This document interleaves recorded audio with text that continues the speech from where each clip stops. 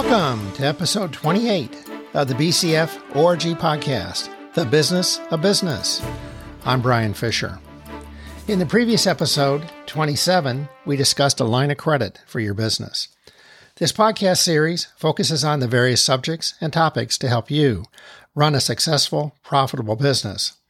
They're approximately 10 to 15 minutes long, so you can listen while commuting. Hopefully, you'll find one or two takeaways to implement per episode.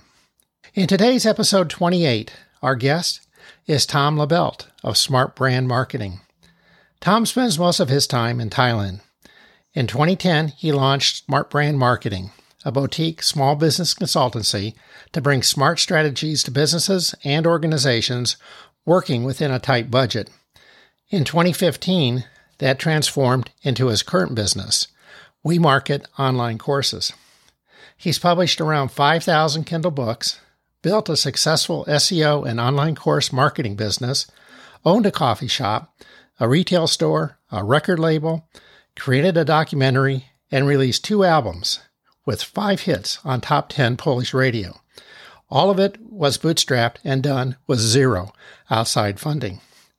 After a decade-plus experience in SEO, sales and marketing, he now helps create successful partnerships in the online course space. He decided to help every course creator to be more successful by working strategically, not haphazardly.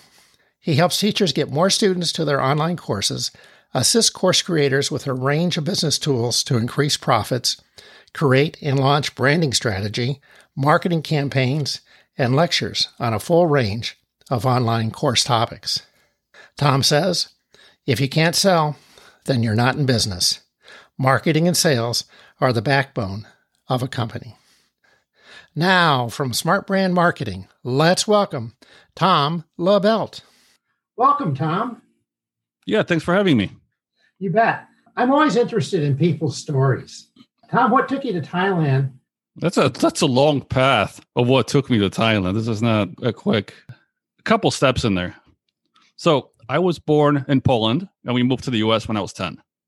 And the dream that we've always had, where I was little, was to go to America, make a lot of money, and come back to Poland and live like kings. That was everyone's dream that made that path. After I became Americanized and everything, I realized that is no longer my dream. Although I did that, I was making good money in the States in my businesses, and I started traveling the world, just because I got bored of just being in the U.S. all the time. But I've noticed I don't want to make money and go back. I want to keep making money. There's a distinction there. I want to keep making money with my businesses in the U.S. and be able to travel wherever I want to. Because look, I love Poland, but the weather is not great all year. We have about 4 months where it's beautiful, and after that, I'm done.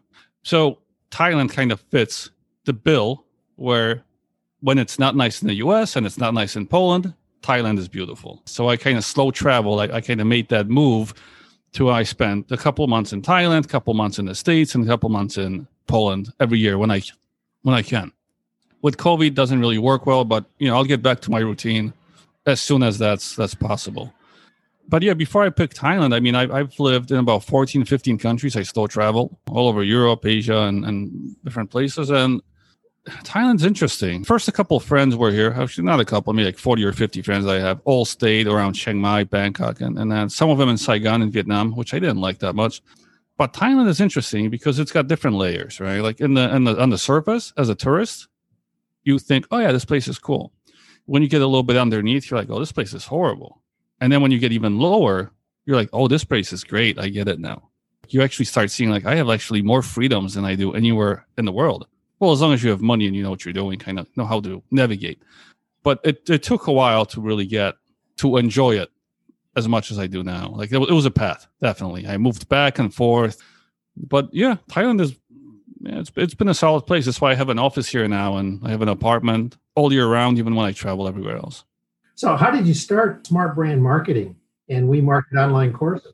When I was in the States, I originally, when I was still in high school, I co-owned a record store because I was really into music. I was a DJ.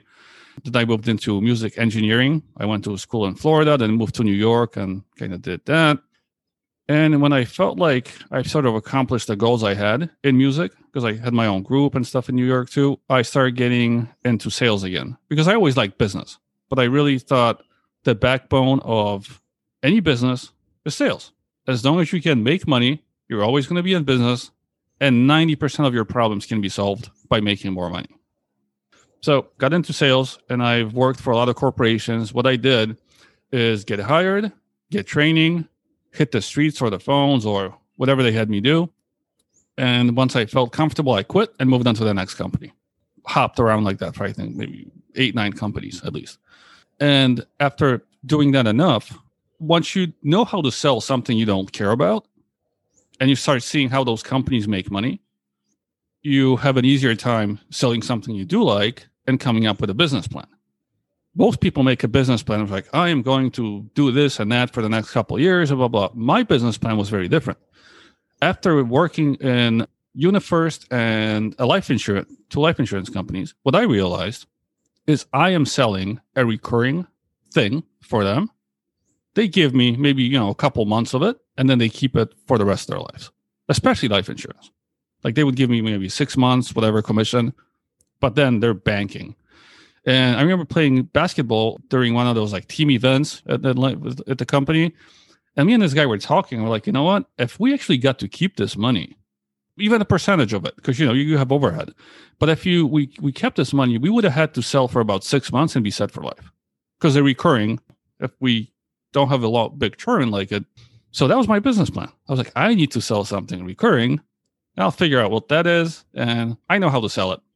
So smart brand marketing sort of came out of that because the first thing I found when I was browsing the internet, this was a while back. It was a different world. SEO. It was super easy back then to rank a gas station or a restaurant in like a smaller town outside the city, because we all have suburbs and things. It just took a little bit of twiddling with Google. Like it was super easy back then. So that was my first company. Then I noticed I don't like the industry much because Google was controlling it to like 100%, and we had too many, updates and things happen. So I moved, as I got better, because you can't do it from the beginning, I moved into marketing. And we were marketing all types of companies, e-commerce, small business, big business, anything we could get our hands on. And one of the customers that we had, because we were still running the SEO company a little bit at the time, it was a gym in Atlanta. And we ranked him really high. I helped him with some PR and marketing and stuff like that. And he just asked me, this was like 8 years ago, hey, let's make an online course. He was a Muay Thai champion, so he was training people. And I was like, never heard of that. Okay, let's do it. Took us about a year to make it. Then he asked me to market it. Same thing. I had to figure out how to market courses. Very different than products or services. So that took a while. And the company kind of started from that. So that was We Market Online Courses. And at one point, after 2-3 years, maybe after I created that first one with him, we went all in on online courses, and we've been booked up and enjoying life ever since. Well, speaking of SEO, why is ongoing SEO a waste of money for most businesses? So for most businesses, once you actually get your website ranking, which means, you get some backlinks, of course. For most people, not as much as you think. You get a really good content, because that's really, in the weaker niches, that's all you really need. 10, 20 pieces of really good content. You get your silo right, the website's fast enough, and you're ranking, you're going to keep those rankings, whether you keep doing SEO or not. I'm talking about most businesses. There are some competitive, right? Like plumbers, for example, moving companies. Like there are some niches where the budgets just are insane and they keep competing over everything. But for most businesses, once you get ranking, like you really don't need ongoing SEO. It's a waste of time. So why do we need to stop listening to online marketers?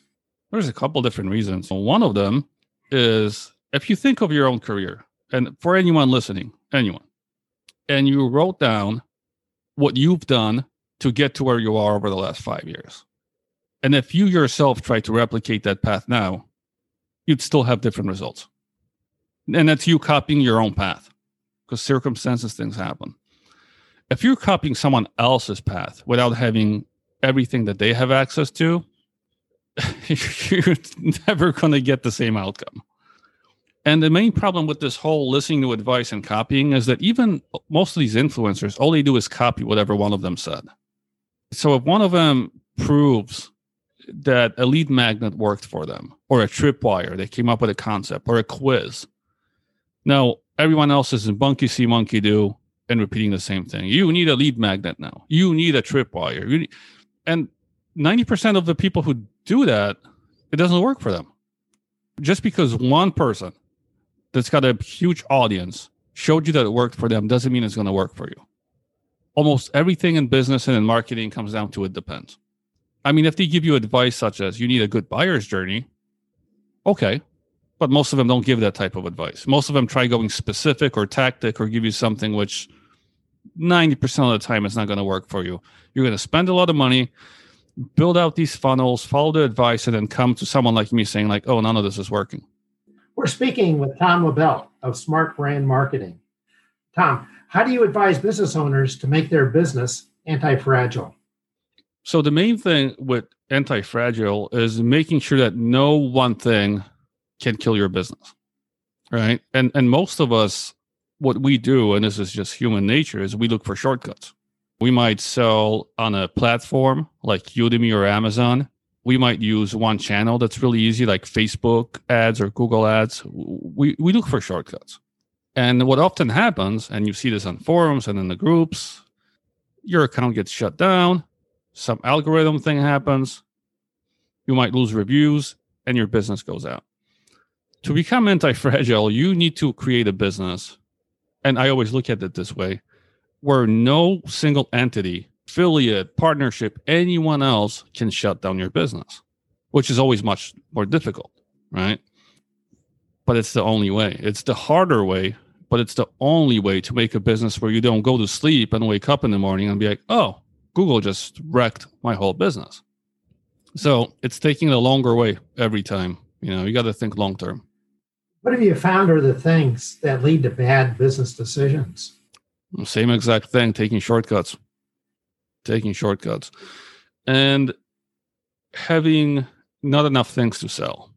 If you have one single thing that's selling, often you get too complacent and don't build the other things.